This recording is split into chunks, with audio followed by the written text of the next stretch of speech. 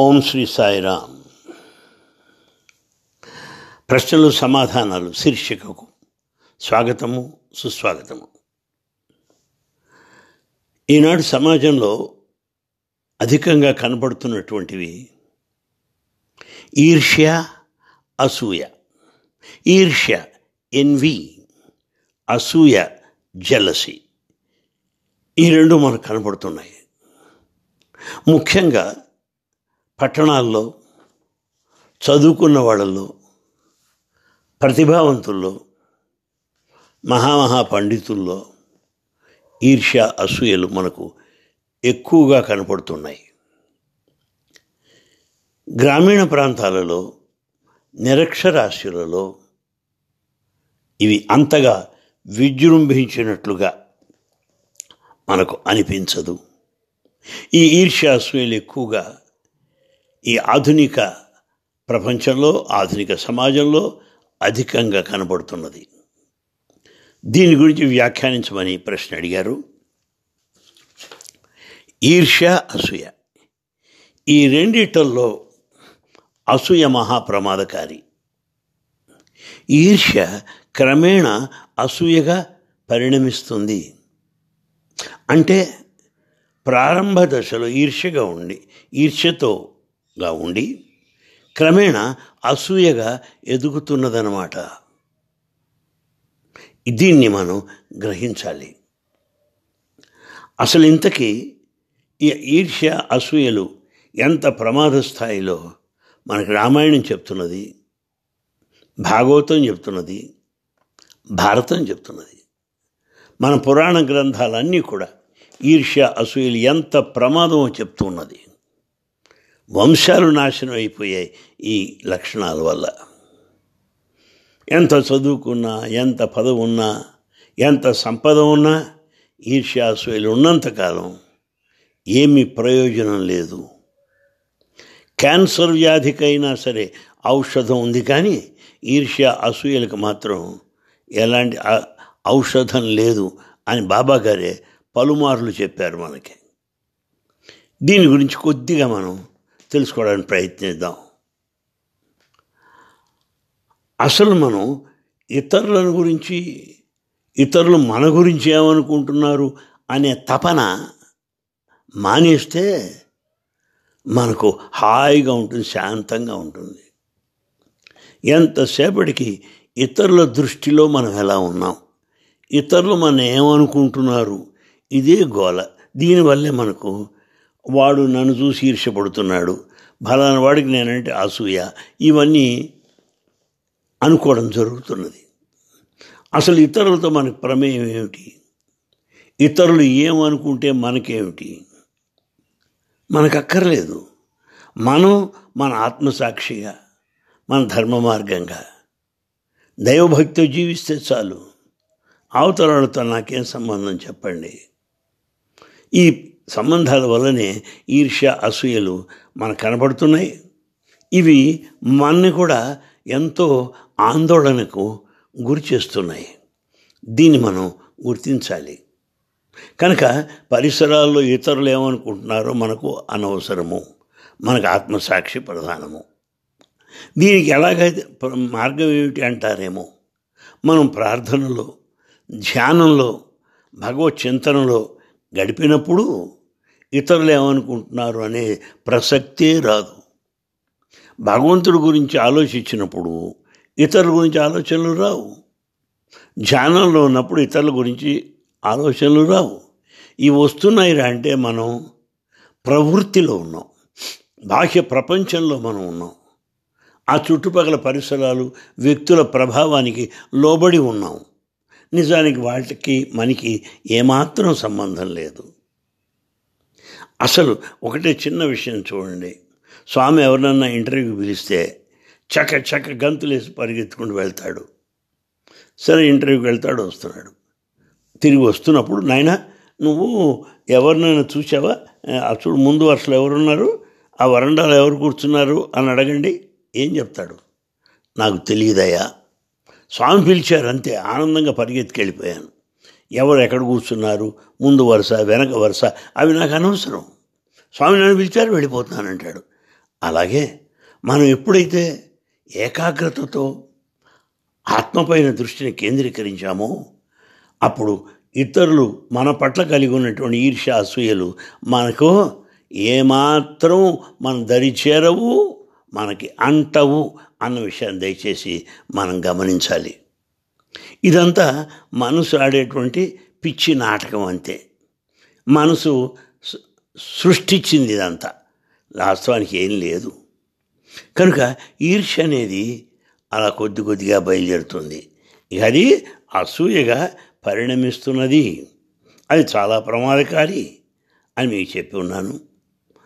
అది ఏ క్షణంలో అయినా సరే ఈర్ష్య అసూయగా పరిణమించవచ్చును. ఇది కూడా మనం జ్ఞాపకం పెట్టుకోవాలి. నిజానికి ఆధ్యాత్మిక మార్గంలో ఉన్న మనమంతా కూడా ఈ ఈర్ష్య అసూయలను వదులుకోవడం చాలా మంచిది. మనకున్నట్లయితే ఎంత త్వరగా వాటిని వదిలేస్తే అంత మనశ్శాంతి ఉంటుంది, అంతగా భగవంతుడికి దగ్గరవుతాము. చూసారా, ఇదే మనకి స్వామి దగ్గర అనుభవం వస్తుంది. చూడండి, ఎవరికో విభూతి ప్రసాదం ఇస్తారు, ఇస్తూ పక్కన వాడుతూ అంటారు, ఏ జలసి ఉందా నీకు అంటారు. అంటే నువ్వు అసూయ పడుతున్నావా అని. ఎవరికైనా ఇస్తే యువతల వాడికి నాకెందుకు ఇవ్వకూడదు అనే భావం వచ్చేస్తుంది కదండి. వెంటనే అసూయ కూడా ప్రారంభమవుతుంది. ఏ జలసి జలసి అంటారు. ఇంకో సందర్భంలో ఏమంటారు, ఏ చుప్పనాతి ఎందుకురా అంటారు. కనుక స్వామి మొదటి నుంచి ఈ ఈర్ష్యాసూయల్ని కట్ చేస్తూనే ఉంటాడు, ఆపరేషన్ చేస్తూనే ఉంటాడు. అందువల్ల మనకు ఒక్కొప్పుడు బాధ కలుగుతూ ఉంటుంది. స్వామి బాగా మనం పరీక్షించి ఈ రెండు ఎప్పటికైనా మనం వదులుకునేట్లు చేస్తారు. ఎప్పుడూ మనం నిజంగా ఆధ్యాత్మిక మార్గంలో ఆధ్యాత్మిక జీవితం మనం గడపాలి అనుకుంటున్నప్పుడు స్వామి ఎంతగా పరీక్షించి ఈ ఈర్ష్యాసూయల్ని మన నుంచి పోగొట్టుకోవాలని ఎంతో ప్రేమతో అనేక మార్గాలు మన పైన ప్రయోగించి సరి అయిన రీతిలో చేద్దామని అనుకున్నా ఇంకా కొంతమంది ఈర్ష్యాసూయలతోటే ఉంటున్నారు. పాపం కొన్ని జన్మల నుండి మోసుకొచ్చిన పాప కర్మ ఆ ఈర్ష్య వదలటం లేదు, ఆ అసూయ పోవటం లేదు. దైవం దగ్గరికి వచ్చి దైవ సన్నిధానంలో ఉంటూ ఇంకా ఈర్ష్యాసూయలు కలిగి ఉన్నాయంటే ఎంత పాపకర్మ వాడిలో ఉందో ఒక్కసారి ఆలోచించండి. అందువల్ల వీటికి మనం ఎప్పుడు కూడా చోటు ఇవ్వకూడదు. మనసు నుండి ఈ ఈర్ష్య అసూయలు వెంటనే ఉన్నట్లయితే వదిలి పారేయాలి, వెంటనే తీసి పారేయాలి వెంటనే. అది మనకు స్వామి సన్నిధానంలో జరుగుతుంది, త్వరగా జరుగుతుంది. స్వామి చింతనలో చాలా తేలిగ్గా ఈర్ష్య అసూయలు మనం దాటగలం, చాలా తేలిగ్గా. ఎప్పుడూ స్వామి చింతనలో స్వామి మార్గంలో మనం జీవించినప్పుడు. ఎందుకంటే స్వామి వీటిని ఉండనివ్వరు, వీటికి ఏమాత్రం కూడా స్వామి వాటిని సహించరు. దీన్ని మనం గుర్తించాలి. స్వామి దగ్గరగా మనం వస్తున్న కొద్దీ, అంటే భావిస్తున్న కొద్దీ, చింతిస్తున్న కొద్దీ ఏమవుతుంది, మనదేముందిరా, నాదేముంది, ఏం చూసి గర్వపడాలి కనుక నాదేముంది అలా అనుకోవడంలో అహంకారం పోయింది. నీలో ఎప్పుడైతే అహంకారం లేదో ఇంకా అసూయకి ఈర్ష్యకు అవకాశమే లేదు. అహంకారమే కారణం వీటికి. అది నీకు స్వామి దగ్గరికి ఎప్పుడైతే దగ్గరగా వచ్చేసావో, స్వామిని ఎప్పుడైతే ఇప్పుడు నిరంతరం స్మరిస్తున్నావో, నిరంతరం స్వామి నామం అంటున్నావో, నీ అహంకారం పోయింది. అహంకారం పోగానే ఈర్ష్య అసూయలు ఉండవు, పారిపోతాయి అంతే. అందువల్ల దీని మార్గం ఏమిటి? స్వామి చింతన, స్వామి నామస్మరణ. అప్పుడే మనకు పునర్జన్మ వచ్చినట్టుగా భావించాలి. ఏది పునర్జన్మ అంటే ఈర్ష్యాసూయలు వదిలేసినప్పుడు ఒక నూతన జన్మ ఎత్తినట్టుగా మనం భావించాలి. అసలు స్వామి దగ్గర కూడా అనేక కారణాలతో వస్తుంటారు జనం, అనేక కారణాలు. కొంతమంది రాజకీయ ప్రయోజనాల కోసం రావచ్చు, కొందరు పదవుల కోసం రావచ్చు, కొందరు ధనకాంక్ష వ్యాపారాల కొరకు రావచ్చు, కొంతమంది కీర్తి ప్రతిష్టలకు రావచ్చు. ఇలాంటి రకరకాల కారణాలతో వచ్చిన వారికి ఈ ఈర్ష్యాసూయలు పొమ్మంటే ఎట్లా పోతాయి చెప్పండి? వాళ్ళు ఆధ్యాత్మికం కోసం రాలేదు, భగవంతుడి కొరకు రాలేదు.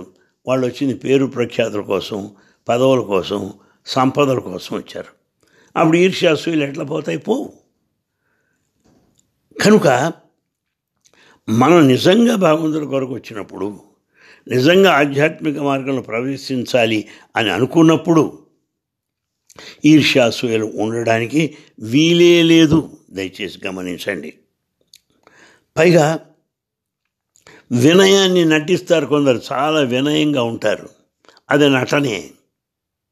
ఎందువల్ల మనం అహంకారం వదులుకుంటే తప్ప మనలో వినయ విధేయతలు రావు.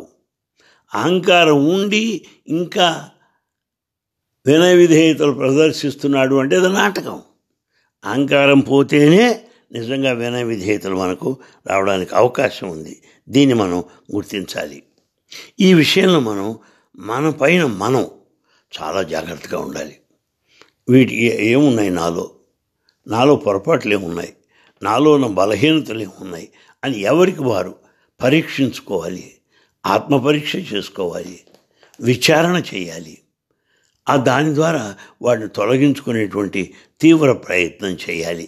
ఇది వీరు అడిగిన ప్రశ్నకు సమాధానం ఈర్ష్య అసూయల పైన. ఆ తరువాత మరొక ప్రశ్న కూడా చర్చిద్దాం. మనం ఆఫీసుల్లో చూస్తాం, సమాజంలో చూస్తాం, ఇళ్లల్లో కూడా చూస్తుంటాం. కొంతమందికి ఇట్టే కోపం వచ్చేస్తుంది. చిన్నపిల్లల దగ్గర చూస్తాం, ఎప్పుడు కోపిష్టి, ఊరికి అరవడం, త్వరగా కోపం తెచ్చుకోవడం కొందరిలో మనం గమనిస్తాం. మరి కొందరిలో ఈ ద్వేషించే గుణం ఒకటి ఉంటుంది. కొందరిలో ప్రేమ అనే మహత్తరమైన తత్వం, జ్ఞానం, లక్షణం కొందరిలో ఉంటుంది. కనుక కోపతాపాలు ఉన్నాయి, ఈర్ష్యాద్వేషాలు ఉన్నాయి.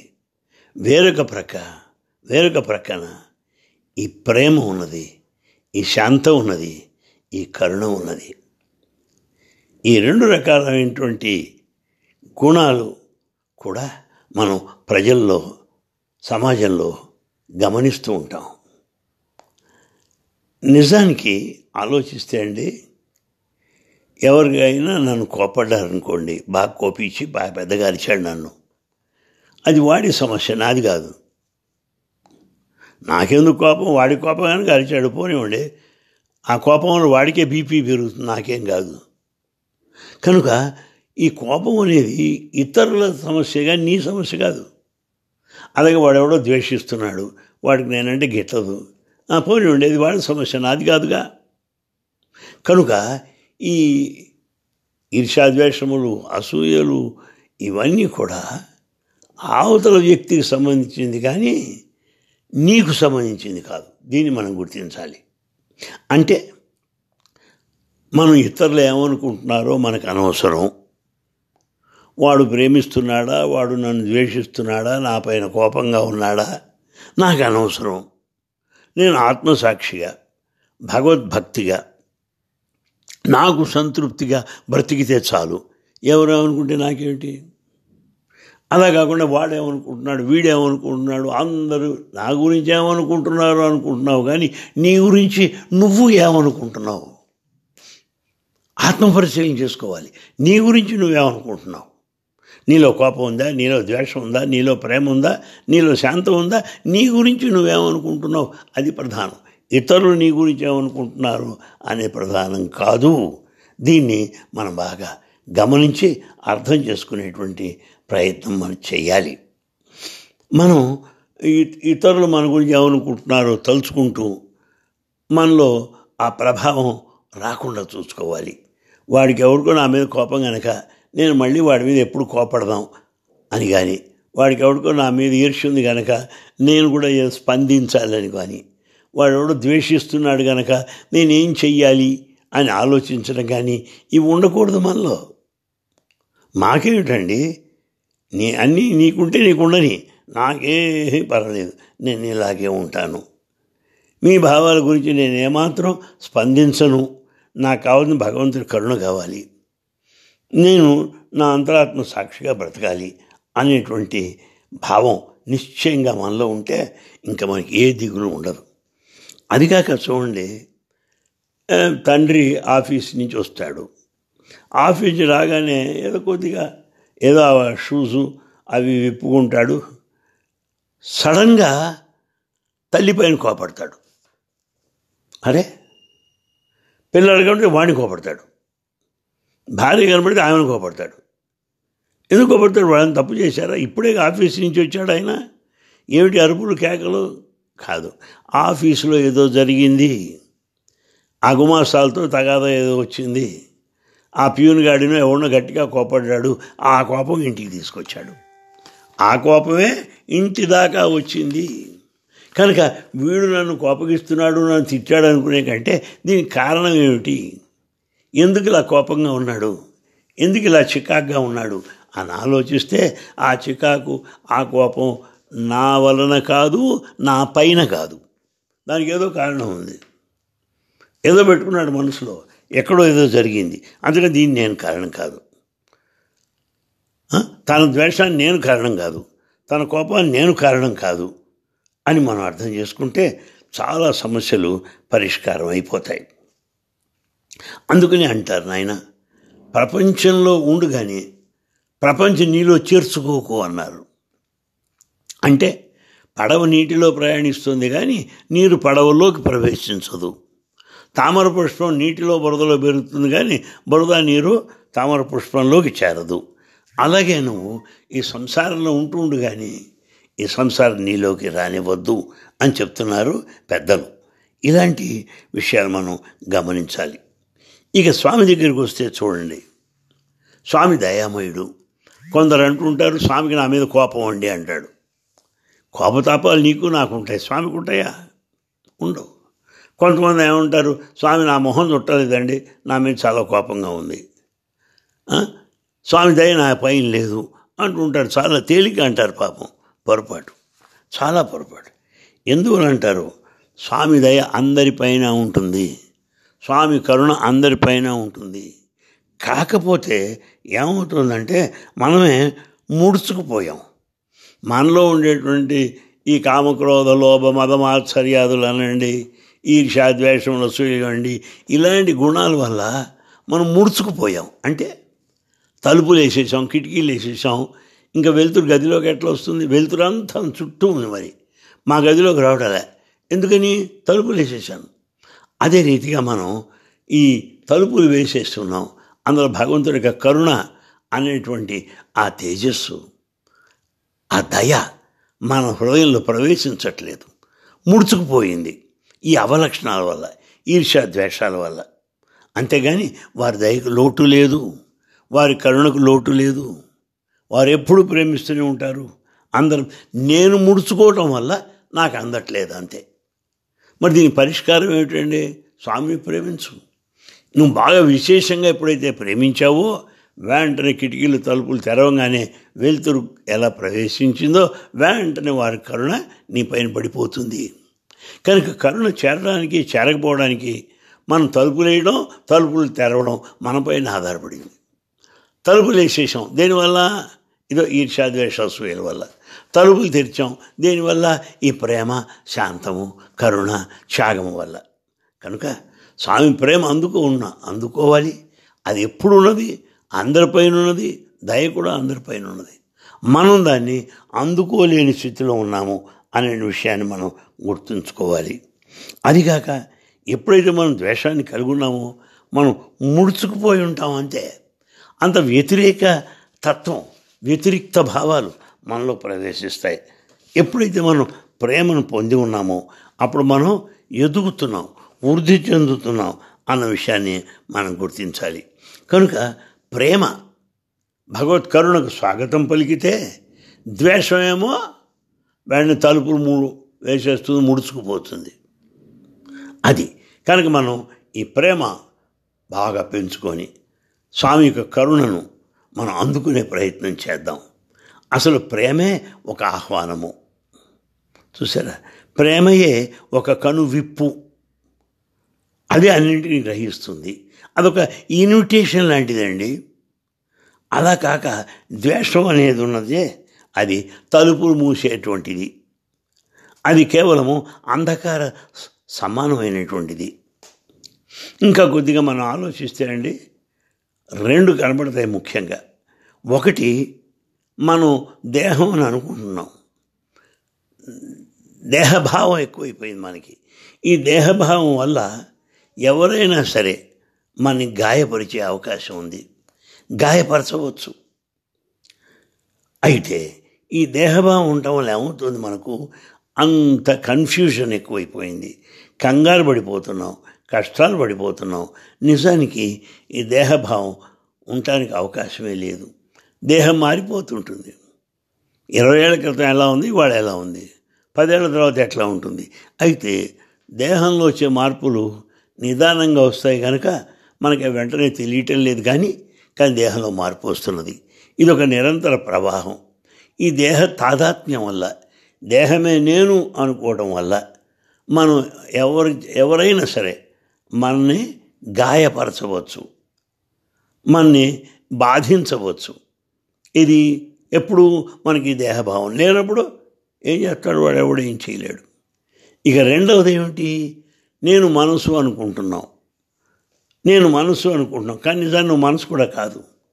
నేనే మనసు అనుకోవడం వల్ల ఎవరైనా ఏదైనా అనంగానే నువ్వేమో వెంటనే నన్ను ఇన్సల్ట్ చేశాడరా, నన్ను షేమ్ అయిపోయాను నేను అని నువ్వు కోపం తెచ్చుకుంటావు.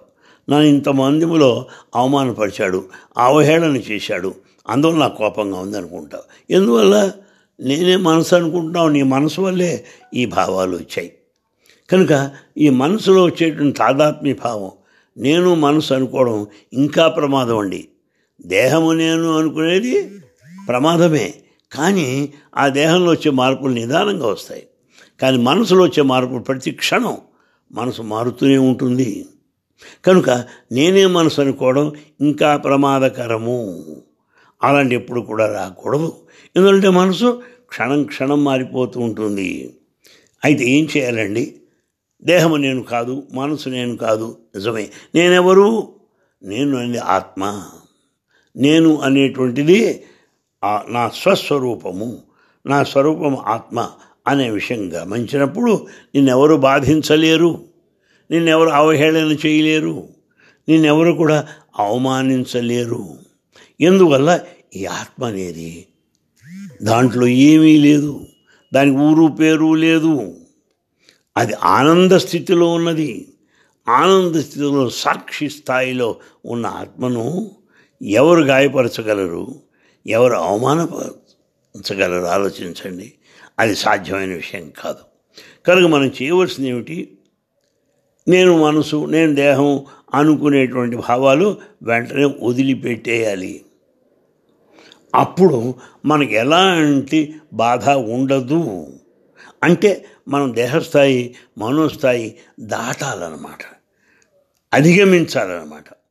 అప్పుడేమవుతుంది? ఈ ఆత్మభావంలో ఉన్నప్పుడు నువ్వు అంత ఖాళీగా ఉన్నావు, లోపల ఎలాంటి భావాలు లేవు నీలో. ఆ ఖాళీ ఉంది, ఎంప్టీనెస్, శూన్యము అంటారు బౌద్ధులు.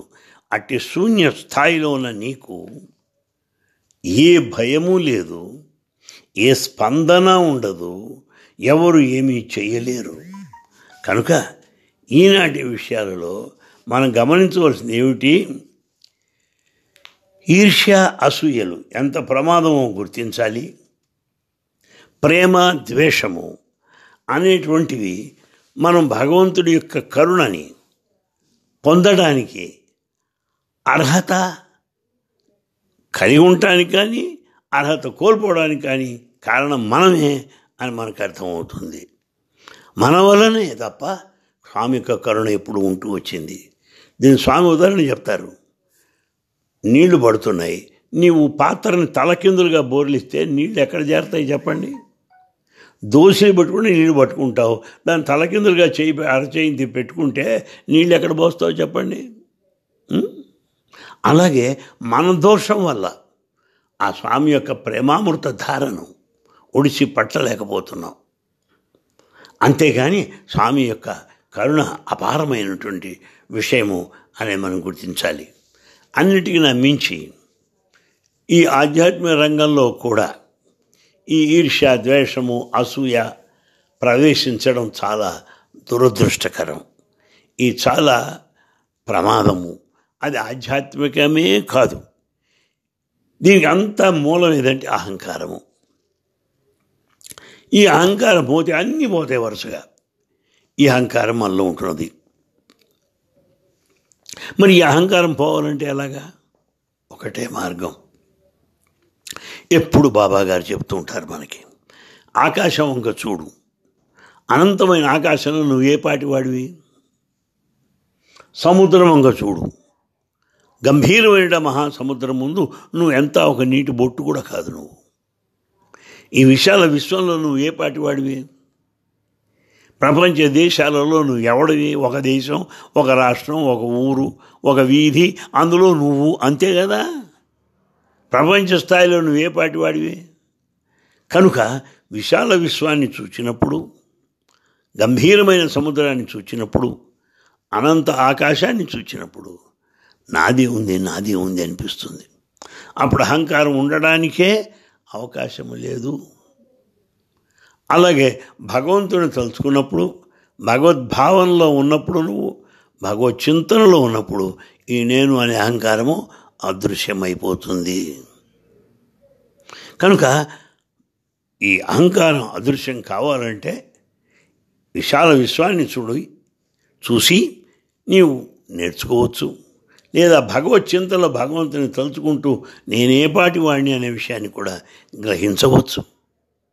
లేకపోతే అహంకారం బయలుదేరుతుంది. ఆ అహంకారం నుంచే ఈర్ష్య, అసూయ, ద్వేషము ఇవన్నీ బయలుదేరుతాయి. విషవృక్షం అన్నమాట. శాఖోపశాఖలై వ్యాపించి జీవితంలో మనకు ఆనందాన్ని పోగొడతాయి. కనుక ఎప్పుడు జాగ్రత్తగా ఉండాలి మనం. వారు ఇట్లా అన్నారు, వీరు ఇట్లా అన్నారు, వారు అట్లా అనుకుంటున్నారు, అనవసరం.